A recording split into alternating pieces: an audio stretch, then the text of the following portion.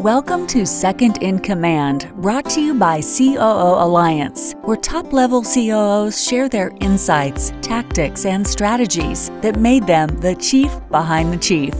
And now, here's your host, Cameron Harold.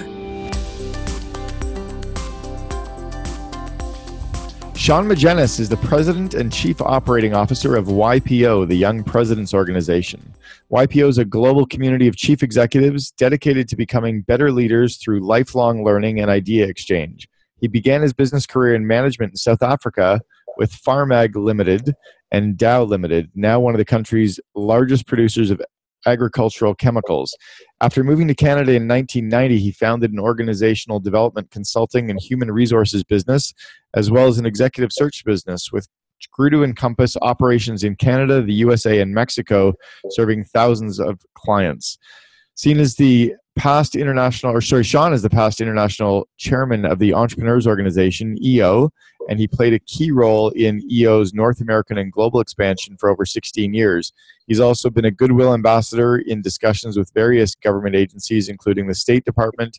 He's also an active member and past chair of the YPO Dallas chapter. And Sean and I were on a global committee, a long time ago, probably 20 years ago now, for EO on Forum. So Sean, welcome to the Second in Command podcast.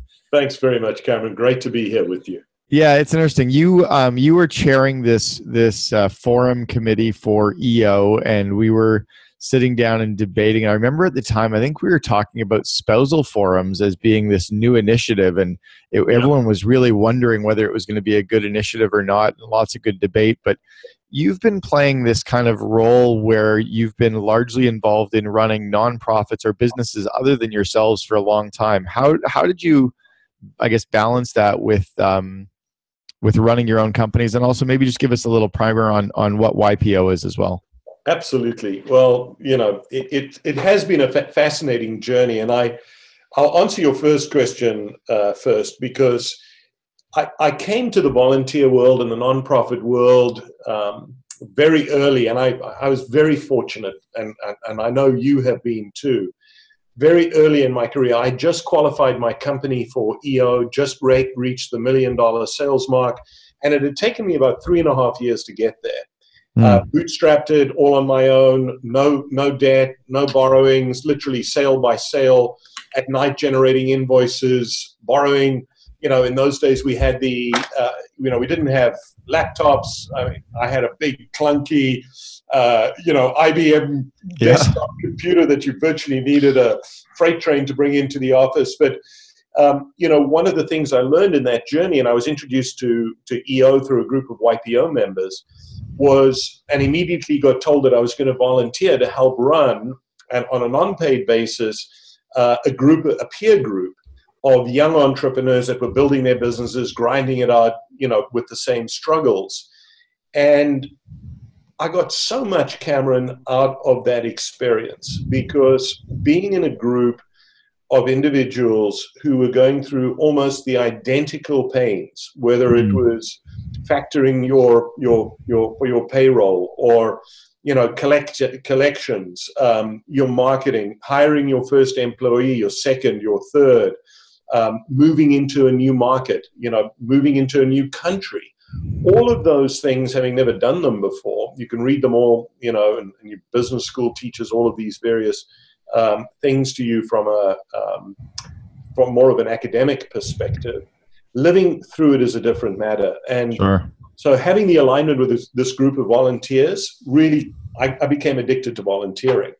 And so once my business had qualified for YPO, at the time, YPO's qualifications were about 10 million in annual sales, and I'd run through 16 years of EO. It was a natural progression for me. And so, for over 23 years now, volunteering for the nonprofit peer group has just been a central, pivotal contributor to my own personal success, personal learnings. I met my wife, funnily enough, through EO, and she was the daughter of a YPO, the single greatest benefit that I've received. But, to put it back in the context of YPO, for the last 5 years, I've been a YPO member since 2007. for the last 5 years, I've been on the management team of YPO. Yeah. Two YPOs that run it. We have a CEO who's a 26, 27-year YPO member, and myself as his number two. We have a very active volunteer board of 17 highly successful CEOs. They literally spend a 3-year board term.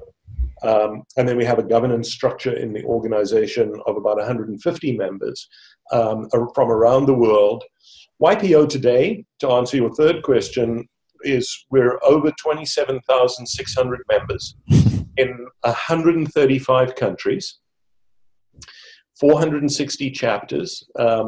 We have over 17 million employees across the membership companies. It's incredible. And we're closing on $9 trillion in member company sales. So it's become a significant business. And even though it's a nonprofit with a strong focus on providing learning and a platform for members to interact with each other within this, what we call our safe haven, which really is a confidential structure where when you put members together, it's a highly personalized, highly confidential environment that we create for them. And so it's become a fairly complex but extremely, extremely exciting organization to be a part of from the inside. So I have the benefit of having been the recipient of member value and services now, having the privilege of, at an inflection point, 68-year-old organization where we now have to be relevant in the 21st century with all of the things that your CEOs and your audience are facing. Massive disruption, tech disruption, digitalization, fourth industrial revolution going on, continuous globalization. And then how do you create a culture, where you've got the underpinnings both on process, efficiency, all of your back office, and yet you're not leaving your customer behind because the customer is the most important thing. Well, and you guys are not, as you just pointed out with some of the numbers, you're not running a small organization, like 27,600 members worldwide, 135 countries. The world right now is littered with mastermind groups for entrepreneurs. There's just dozens and dozens of these groups of entrepreneurs, and YPO is clearly the highest level. And you're not just the entrepreneur; you also do the hired gun president or CEO. You're kind of the top person in organizations. How do you get these people, the men and women who are members of YPO globally? And I have a client who's in YPO in Thailand, and he said his chapter accounts for 37% of the GDP of the country. Yes. Like, you're dealing with the real player, real company CEOs. How do you get them to come and join an organization like this and be vulnerable? How do you teach CEOs at this level to be vulnerable and open and willing to learn? Yeah, and that's a fantastic question. The key for us is we do it through member-to-member interaction or member-to-prospect interaction. The key for us is, it built into the DNA of the organization is the spirit of volunteering and the spirit of openness and humility. A lot of it stems from the work that comes out of the Forum product that you were speaking about when we first started speaking. Forum was something that YPO introduced 46 years ago now, which is really a very intimate gathering of 10 to 12 members from non-competing companies who get together once a month for 4 or 5 hours. And it's a highly scripted, moderated experience where you have one of the members who actually leads and moderates the group. You get trained to do that. And the purpose of Forum is so that you can bring your entire self into the Forum. Nothing that gets discussed in the Forum is allowed to be disclosed to anybody outside the Forum. If you disclose that, you're invited to leave the Forum, and that's very rigidly maintained. And so what happens is after a period of time, you as an individual Forum participant bring all of your issues to the table. It starts out business and you get business issues solved. You're not allowed to give advice in Forum. You speak from experience, and that's one of the key drivers that I'll anchor in on a moment, is that YPO members get trained to speak from experience, which is very different to advice giving. So somebody that's been through, let's just say, a business failure, a massive business failure where there was a bankruptcy or there was a massive turnaround, or the individual had to put a month's payroll on their credit card or mortgage their property, and then how they got out of that, how they solved that business problem. All of those things get disclosed very personally, very truthfully within Forum, because there's a guarantee that what gets said in that room stays in the room. So that authenticity, that sort of humility, that ego-less, ability to safely share what's happening in your life, that starts to permeate through the whole organization. So you will hear the same occurs in EO. You will hear members say, "I'd like you to hold this conversation that we're having under the guidelines of Forum confidentiality." What that means to those on the inside is, I'm telling it like it is, and I expect you to hold that in confidence. And so it's not a legally binding framework, but it's part of the DNA of the organization. So when we go out and attract members, prospective members, we very often lead with the concept of what would it be like if you were to meet with another group of very successful CEOs, the same age as you, younger than you, older than you, and what if you were able to learn all the lessons that individual had learned in their business career and in their personal lives in a manner that's truly authentic, that's based on trust, that's factual, and that's real, and you're getting it from the person that lived through that? Would that be a useful experience for you, or an opportunity for you? I have very seldom had a qualifying prospect say no to that invitation. Yeah, that invitation is huge. Powerful, isn't it? Yeah. It's funny. I'm sitting there listening to it. I'm going, wow, yeah, of course. Like, just sign you up, right? Yeah, and then, it's also about the whole person. So we know, you and I both know as CEOs, as presidents of organizations, that we not only bring our business responsibilities and accountabilities to the table, we bring our personal lives to the table. We bring our own desires. One of the things that we've migrated to at YPO over the years is we know that a lot of our members, once they've achieved a certain amount of success, they want to give back, or they want to impact their community. They want to do something that's socially good. They want to change the world in some positive way. And so we also now provide a platform for those of our members who want to have a significant impact, outside of the pure sort of profit generation desires when you first get into a business. More and more of our members, Cameron, are playing multiple roles, whether it's giving back in their community, leading in politics, impacting through some technology or through philanthropic giving, and really starting to have an impact on the world. And so I'll talk a little bit about the strategy and the evolution of where the organization is going and how we need to provide in an ecosystem. And I use the word ecosystem because we don't feel we need to own the peer-to-peer space. Yeah. If we're really good with our defined constituent group and we really help them and provide opportunities for access to learning, to each other, to great thought leadership, to great institutional relationships with universities and thought leadership around the world, create a place for young children and spouses to work within this and collaborate together. We can collaborate, across a variety of different ecosystems to really help make the world a better place at the end of the day. For sure. And business makes the world go round. We all know that, right? It all comes down to business hiring, whether it's in the for-profit business sector or the non-for-profit business sector. Well, I'm curious how you're taking some of the skills and lessons that YPO has really ingrained in building the forum experience and the chapter experiences. What tools do you take from the forum kind of experience or the YPO membership experience and bring into your business? Do you take that confidentiality in? Do you take the bringing your whole self in? What do you bring in, and how do you bring those in?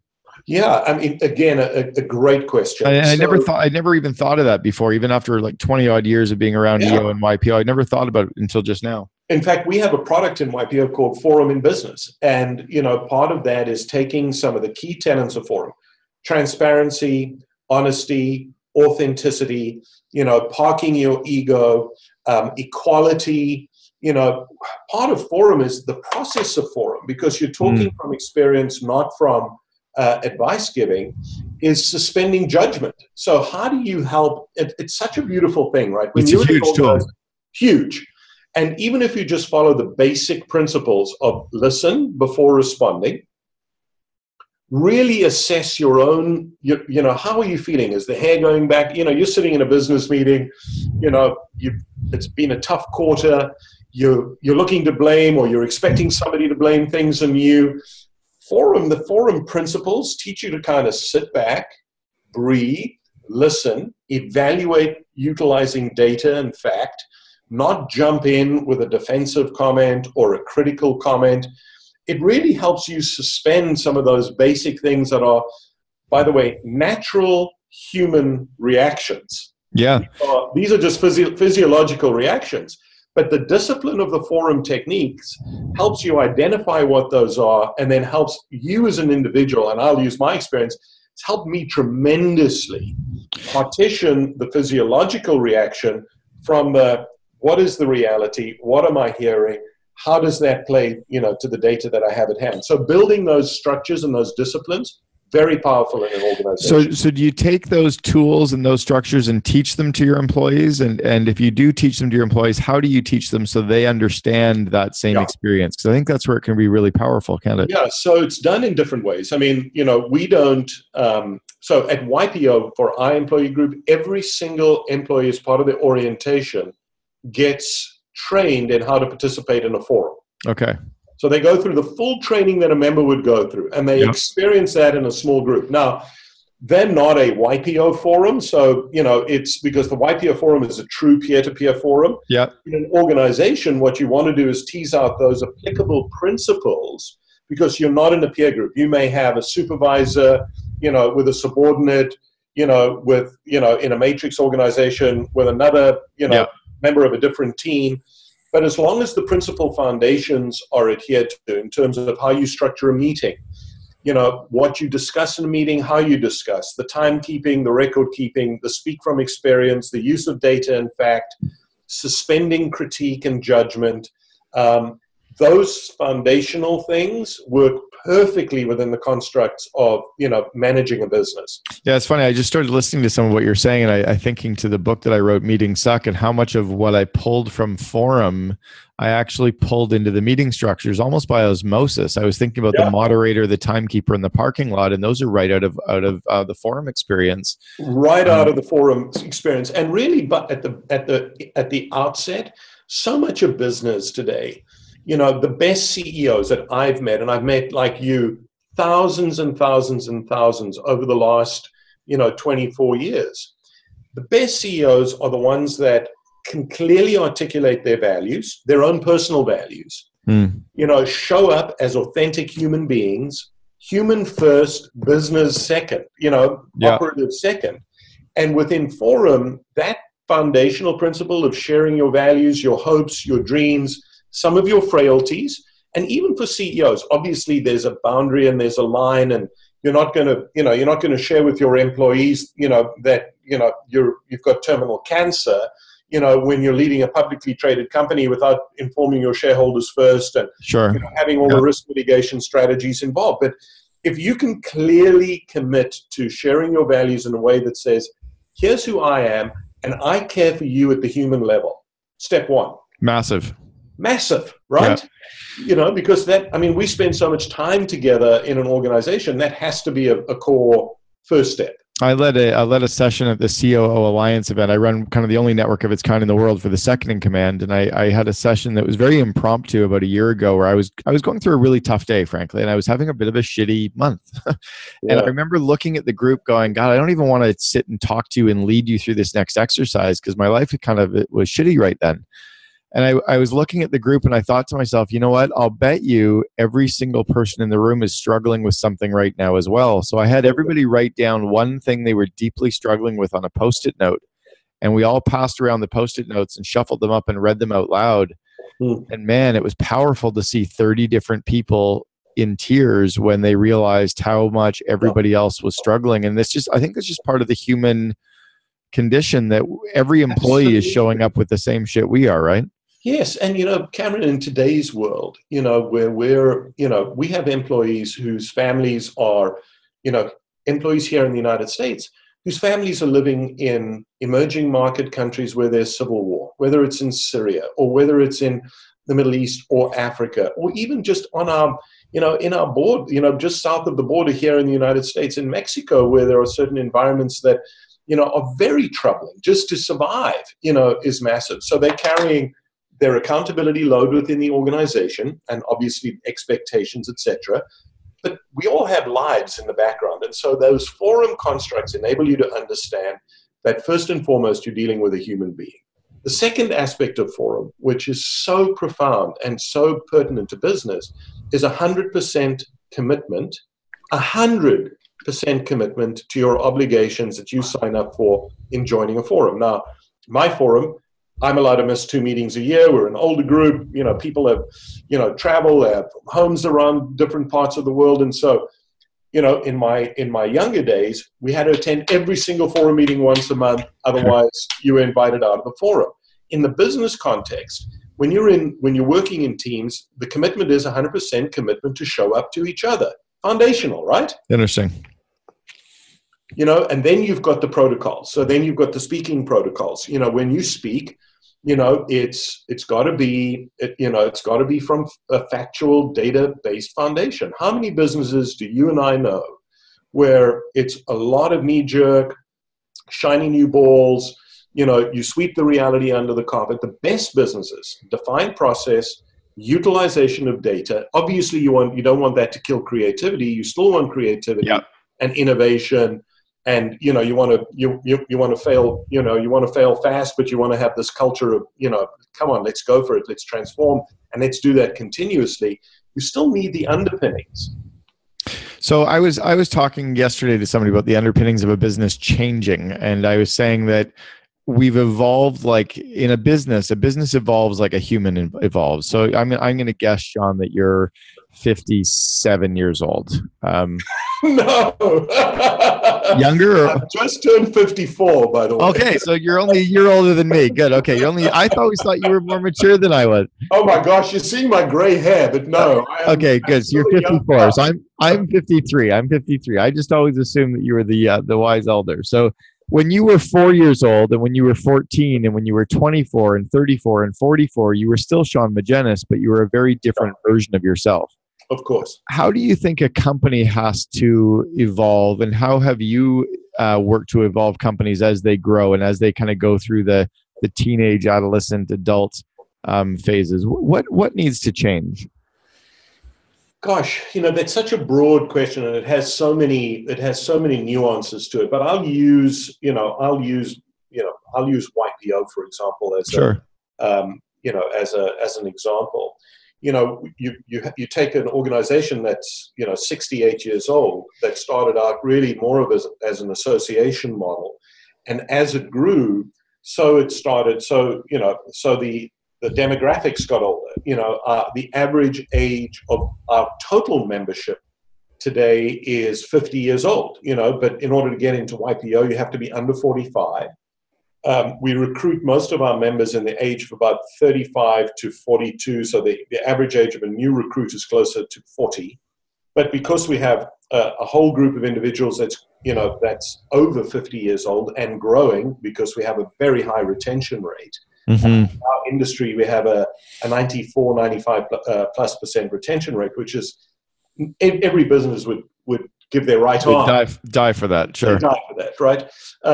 So it's meant that during certain phases of the business's growth and development, that you have to really take a very close look at where firstly, you've got to position yourself, and you've got to really understand your business comparatively to the market. And obviously, there are a number of key drivers there. Are you getting year-on-year growth? Has your growth stagnated? What is your demographic? Is there any price sensitivity to the pricing points for your product or your service? There's a whole series of business metrics. Yep. That each business has a unique set of business metrics. And then obviously you've got competitors or comparatives that you can go in and compare to. In our sphere, we follow about 110 companies. not necessarily just strictly core competitors, but more and more we're following online communities, we're following virtual communities. Wow. We have a whole team, Cameron, that's looking at, and really listening to our membership, right? So in the last year and a half, we've spent a lot of time listening to, holding focus groups with the millennial population, and then the next group that's coming up, Sure. Post-millennial group, because part of it is how do you remain relevant? We know from our oldest member is 97 years old, our youngest member is 22. We know from the older demographic what's important to them, and we know that there's a lot of stickiness there because people that have come through our ranks and who've had a great experience with us. Our fees are relatively low. They know how to extract value from the products and services that we put together. Yep. Built lifelong friendships. So imagine you and I saying, well, I'm no longer going to pay my EO dues or YPO dues. And yet, 78, 80% of the people that I spend most of the time in my life outside of business who become my dear friends are all part of my network. Part of that network, sure. So the stickiness is very important. And it's different in our sense because we are a membership organization. We are nonprofit. We're not gouging our members. We're not taking advantage of them in terms of trying to create revenue. We live off our dues subscriptions. We don't have any other profit centers within the organization by design and by choice. Yeah, that's always been extraordinary to me for sure. Then the other part of the question is how do we create what changes in the fundamentals? I don't think the fundamentals change that much. I think what changes is the environment in which your business is operating. Whether it's the economic environment, the global environment, the different things that are happening, the stresses that are out there. The fundamentals, if you look at any business, and I'll say this with a high degree of confidence because I've seen a lot of businesses, I've seen turnarounds, I spend a lot of time with a variety of different company CEOs, as you know. Yeah. And, the foundation elements of getting process right, communication right, transparency, clearly understanding and setting a vision and a purpose and a mission and aligning your whole team towards those constructs. They stay. I think they stay. Yeah. It's just the nuances. And then the most critical thing, which doesn't change, which it will never change in a business, is that every business is heavily reliant on every single person in a business. Do those constructs and those foundational pieces that you listed off, do they stay consistent in all of those 135 countries as well, or most of, or does it change are there any countries that you're doing business in where those things just don't work? Or or there's something different?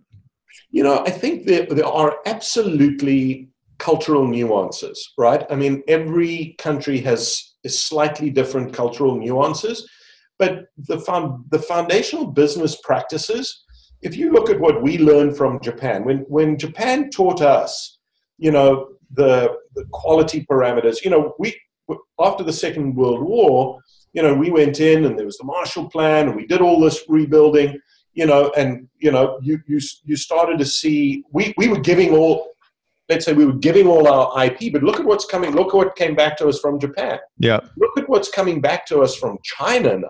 It's incredible. Even though, there seems to be this prejudicial conversation or very highly loaded conversation, and I'm not going to take sides in this one because that could take us 3 years to decipher, right? But there's always a point in time where, once the foundation is set and, people expect quality, people expect on time, people want what they want, and they'll particularly in an environment that's not socialist or communist, they'll pay for it. Vote with their dollar. They vote with their pocketbook. So one thing I noticed, I was talking to a YPOer in Kenya, and he was talking about how what's important to employees and what a company needs to focus on is different in North America or in Kenya and in that region of Africa versus North America. And I said, well, in what way? He said, our employees are going home and we're not ever sure if they're able to feed their family. Yep, that's a big one. And he said, North Americans don't really think about that. They don't really, they're all trying to give their employees a better workplace and a foosball table and free massages and alignment with core purpose. And he goes, if I'm not sure that my families are being fed, and then he said, we started to realize that if we paid the men more money, the assumption was the money was going home to the families, and it wasn't. So what we started to do is at the end of the day, we gave them the male who was working food to bring physical food home to the family because we knew they couldn't spend the food at a bar. And it was just interesting to see that kind of a cultural shift. So do you pick up any of those things culturally, or have you picked up any cultural things that are happening globally and brought them back into your business? Or, well, we have to. I know it's another broad question. No, we do.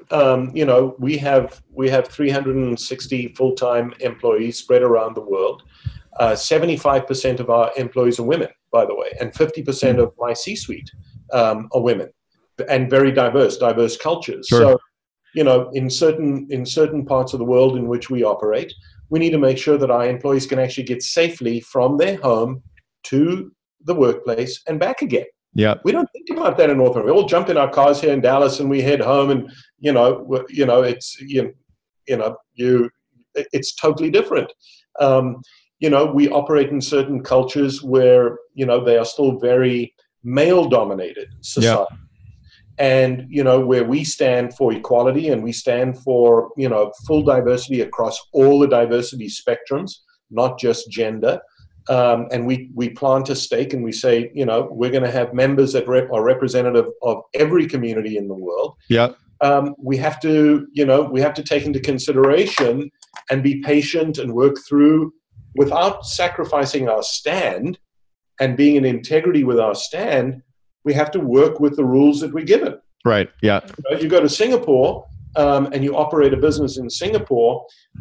You can't afford to break any rules in Singapore. No. You go to certain other countries in the world, there are no rules. Yeah.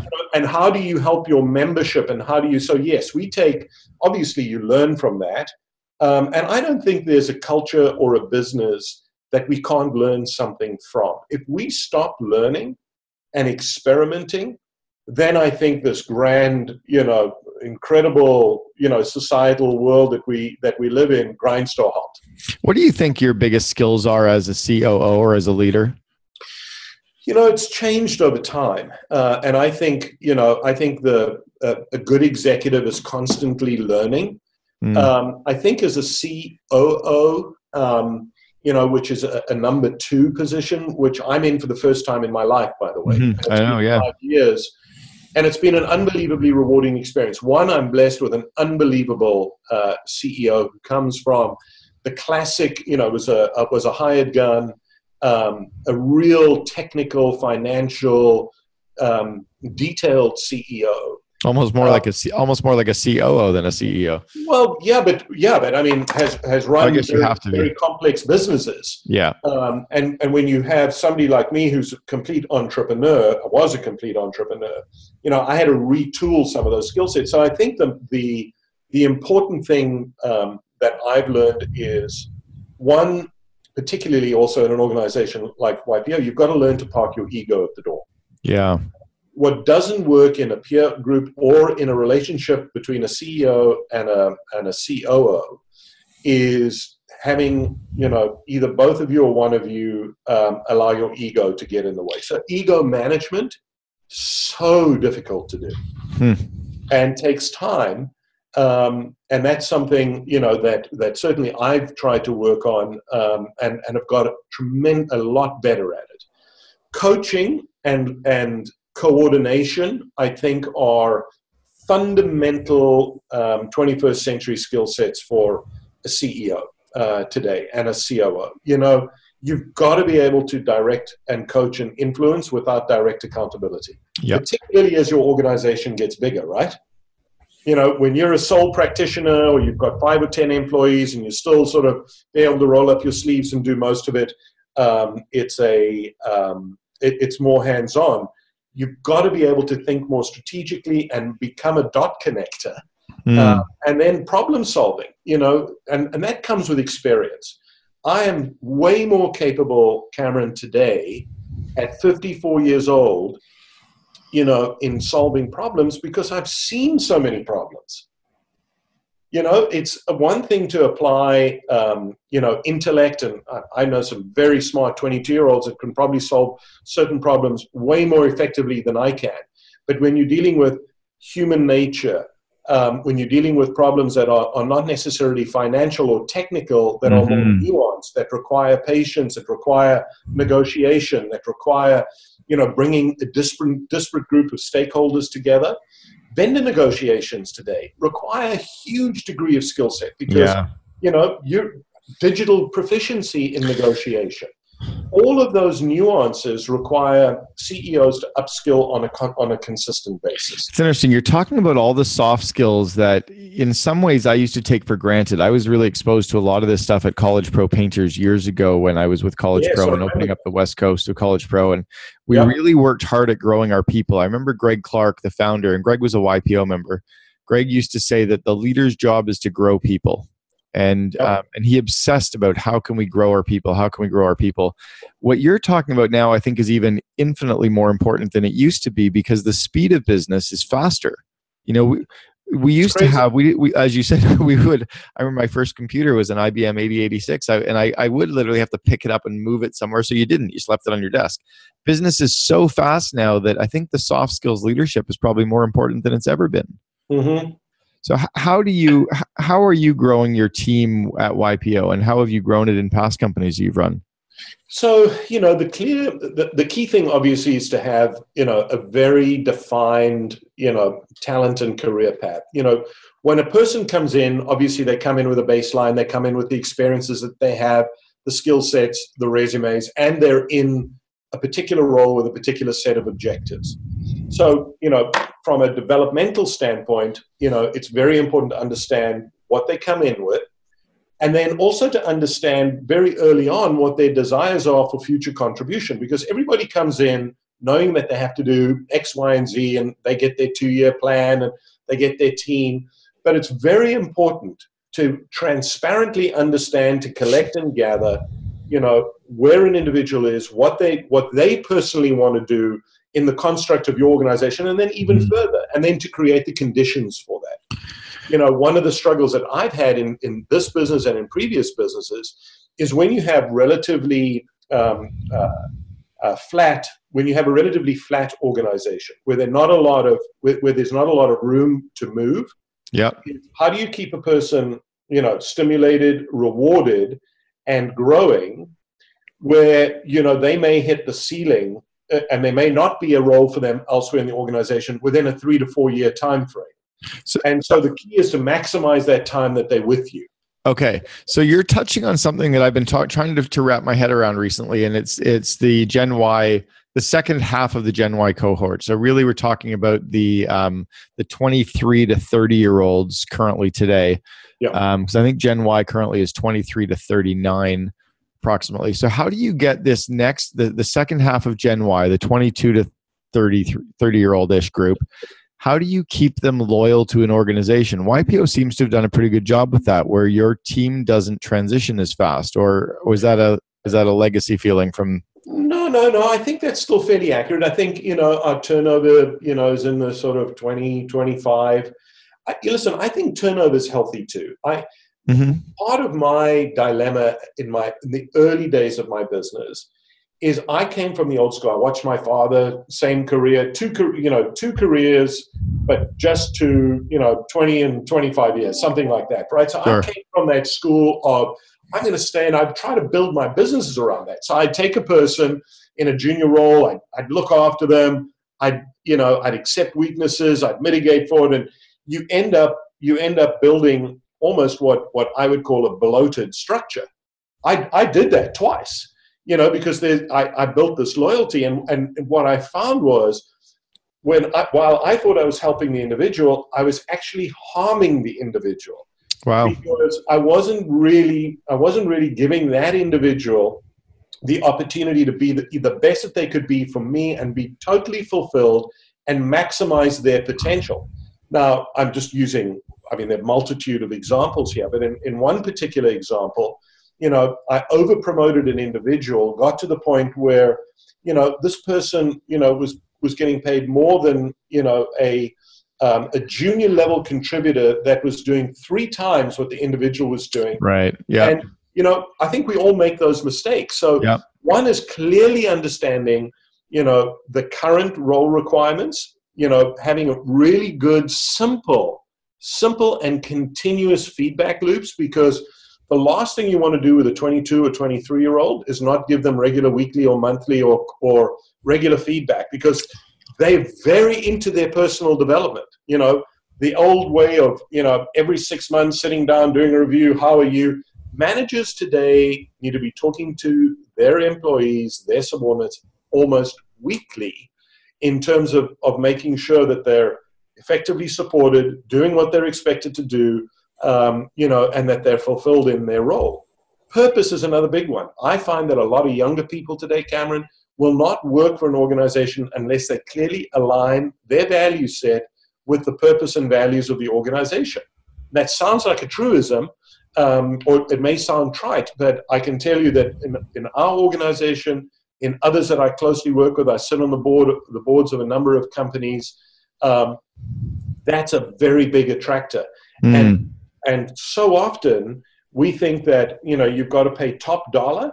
If you don't get your values right, in fact, if your values are right, the conditions of employment are right, you care for your people, you give them upside. And by the way, if they do leave because, there isn't a role for them in the organization, when they leave, you've prepared them so well, you've given them the tools, you've given them the right sort of examples, they'll go on and be your advocate. That's right. Way longer past their employment with you than you will believe. And there's statistics behind this. That's such a huge point for entrepreneurs and for leaders to actually understand, is that our job isn't to try to keep people forever. Our job is to get to grow them and keep them for as long as they're useful and they're having fun and we're having fun, and then set them free, almost like we're growing our children, right? Our job's not to keep our kids at home forever either.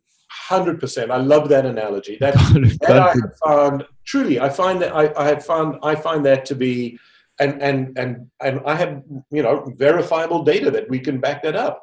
And then there's the classic, right? We do something in YPO. You've got to measure what you're looking. You've got to measure what you're looking for. So we do engagement surveys, and we look very clear. We do it by department. We slice and dice it in a number of different ways, and we'll see.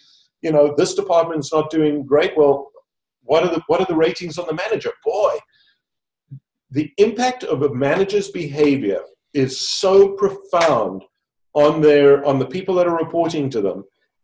It's a direct correlation to success. You look at the work that Michael Bush is doing in the best companies to work for. Mm-hmm. He's the CEO there, and you look at the statistics. You look at Fortune's list of best places to work. You look at at their research on leadership. It all boils down to, particularly, for the younger individual, the person leading them, mentoring them, guiding them. And that's where we spend a lot of our time with our managers, teaching them, training them. I spend a lot of time, and as do our C-suite individuals, coaching, a level down or two levels down, mentoring. Right. Another one. How do you learn, right? It's interesting. You keep going back to the data a lot as well, and how data making decisions. Is that something that is a new skill for you, or was that? Yeah. No, it's a new skill. Or does that happen as the company scales? It's an evolving skill that's evolved over the last 10 years. I was in businesses that were very data heavy, building low income housing. You need to, it's an engineered product. You have to be on top of all the detail. But in business, like a professional services business, which really YPO is, and how we're modeling ourselves, data is the lifeblood of our business. Mm-hmm. Understanding what your member needs are, understanding, where the markets are, the cultural differences, the nuances in different chapters and regions, what's working and what isn't, the effectiveness and the outcome of certain events that we run. We're putting on a mergers and acquisitions seminar, and, we're getting a net promoter score of, 10 as opposed to 90. We're doing something wrong. Wow. Yeah, very much. Yeah. I love that you're using it. Do you ever allow your gut to overrule the data, or do you just trust the data? Or dig for more data? A person that operates a lot on on EQ and emotional intelligence. That is a strong suit of mine. I have learned that if I go to data first and I sleep on my gut reaction, it's more a 50-50 or 60-40 in favor of data today. Yeah, and what I'm finding is if my gut's trying to overrule the data, I go look for more data. Yeah, and the data will sometimes play out and either change to prove my gut, or the data will just start to really slide in the favor that my gut was just wrong. And also I've learned, that the leadership journey doesn't need to be a lonely journey. Yeah. I'm blessed with an incredible, group of individuals that I can go to for advice from their experience, right? I can pick up the phone and talk to a CEO who's running a $300 million business, roughly the size of our business today, and say, how have you dealt with this issue? How have you worked with a board? What are your compliance things? How do you need to, what sort of experience have you had in this different area? And I can get an instant answer or 2 or 3 different answers, calibrate, and then make my decision. Yeah, well, I've never been smart enough to figure it out on my own anyway, so I like the rip off and duplicate. Why would I try to figure it out when I'm sitting with a forum group of 10 people who have already figured it out? And then honor where you've got the info, honor where you've been helped, right? I mean, part of the authenticity of authenticity is a loaded word, but let's just say the integrity of leadership is also not necessarily taking the credit, even though you're the deciding force and the buck stops with you, or in my case, the buck stops with Scott. He backs me up, by the way, 100% in my decisions. That's the other important part which we didn't discuss, is how 2 people who are running an organization support each other, and what sort of rules should be in place and commitments. Let's touch on that a little bit before, because I want to wrap up with a closing question, but let's touch on that. How do you stay in sync with the CEO, and how does the CEO stay in sync with you, and how do you decide roles and responsibilities between the 2 of you? Because it is kind of a 2 in the box. Communication, agreement, and agreement. I mean, we sit down, we do days away together, which are just spectacular. We do a lot of forum stuff. Start with a softer interpersonal, how you doing, what's happening. Really get connected as people. We look at authority matrices. We're very open in terms of discussing what's working and what isn't. We have a format that we follow, kind of a baseline agenda. We share our views openly without critique. We agree to disagree, but when we leave that room, we're 100% aligned. We're very clear on our roles. Once a year we sit down and we say, okay, how are we doing on our roles? My commitment to my CEO is I'm a vision amplifier. I'm an executor. I'm not in the limelight. I am not the ultimate accountability individual. And I had to get real clear with that, Cameron, because for 25 years of my life I was. You were, sure. But it's got to be openly discussed and agreed to. The definition of decision-making rights, what's appropriate and what is appropriate, you've got to get clear on that. If there's any gray in that area, you're going to butt heads. Yeah. And on the flip side, I need support. I don't need to have anybody utilizing a back door to countermand a decision. So, if there's a back door, I've got to be told about it. If somebody, and this isn't about restricting people from meeting. We have a very clear, open authority that anybody can talk to, me or the CEO. Scott's direct reports, my direct reports can go, but we inform each other. And if you create the culture of we're going to be very open, transparent, unless it's a private issue and it's highly confidential, or it's something to do with something that may be of a legal nature where confidentiality is important, fine. We all understand that and we know what those business rules are. But that's very, very key. And then any changes that come up, we have a commitment to each other that if we for 1 minute suspect that or feel that something isn't right, we pick up the phone. Yeah, it sounds communication, right? Communication, agreement, and then telegraphing it to the rest of the company. When we go out, and we do this consistently, we'll set in our senior team leadership, hey, you haven't been CCing Scott, you haven't been CCing Sean, I just want to remind you, we're a partnership. Here's how we expect to be communicated with, and it's reinforcement. Huge. And once you get into that rhythm, it takes time, and it takes the right combination of people. It's not easy, but if you get it right, and I feel we've got it 99%. I've got one closing question for you.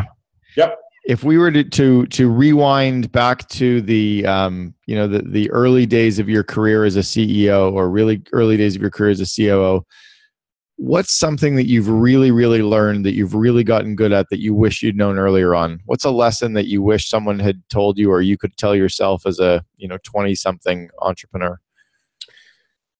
I would not rush any type of communication interaction with key employees. I've learned to take time. In the old days, it was ready, fire, aim, one thing to the next. And what happens with that is you lose connectivity and you don't establish relationship. Yeah. My brother uses an interesting term. He says, you've got to make deposits in order to make a withdrawal. It's true. You've got to make deposits in order to make withdrawals. And that, I think of that statement 10 times a week. And so it's, the more you put into individuals, the more that you'll be able to have them respect, trust, forgive you, give you a little bit of leeway and slack, because we know that the world is messy. We know that business is messy. Business is never a straight line, right? No. Yeah, that old adage of the hockey stick going up, it's a whole bunch of little wrinkles and swivels and ups and downs, and hopefully the trajectory is in the right direction, because we all aspire to improve. Hopefully we do. Well, and all of those employees are starving for that connection as well, right? It's funny. I did a call with a shaman earlier this year, and she challenged me to not be the first person to leave every conversation. Yes, I was, and I don't know where I was going, whether I was insecure or in a rush or just not being present, or a combination of all of it. But I'd always seemed to be the one to go, okay, see you, and I'd just be gone. So. And then my last, the mantra that I've adopted, which I never had before, was operate as a leader with a servant heart and a business mind. It's great. So servant leadership is huge. Sean Magennis, president and COO of YPO. Really great learning from you and sitting and listening to you again. And wonderful that we'd met 20 odd years ago. And thank you so much for being on the Second in Command podcast. You're the best, Cameron. Really appreciate our friendship. Appreciate it, buddy. Take care. Thanks, Sean. Okay, bye. Yeah, bye. You've been listening to Second in Command with Cameron Harold. If you enjoyed this episode, be sure to subscribe. To learn more best practices from industry-leading COOs, please visit COOalliance.com.